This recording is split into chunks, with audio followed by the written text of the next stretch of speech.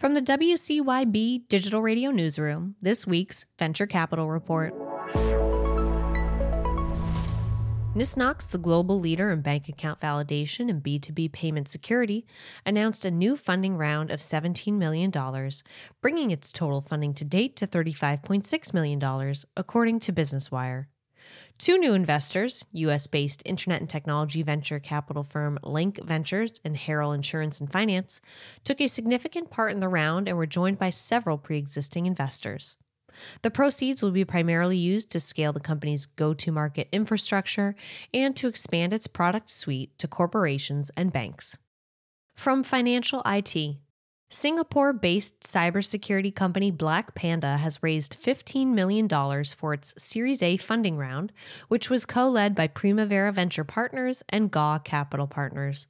Looking to expand its presence in Asia, Black Panda will use the proceeds to expand its technology-enabled cybersecurity services, including digital forensics and incident response. It currently has offices in Singapore, Hong Kong, Tokyo, Manila, and San Francisco.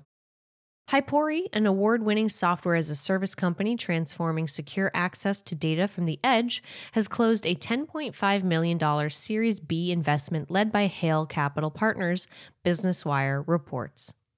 As part of a total fundraising round with commitments to invest up to $18 million, these funds are a testament to the company's growing and increasing valuation and its product's significance and impact on national security and user privacy.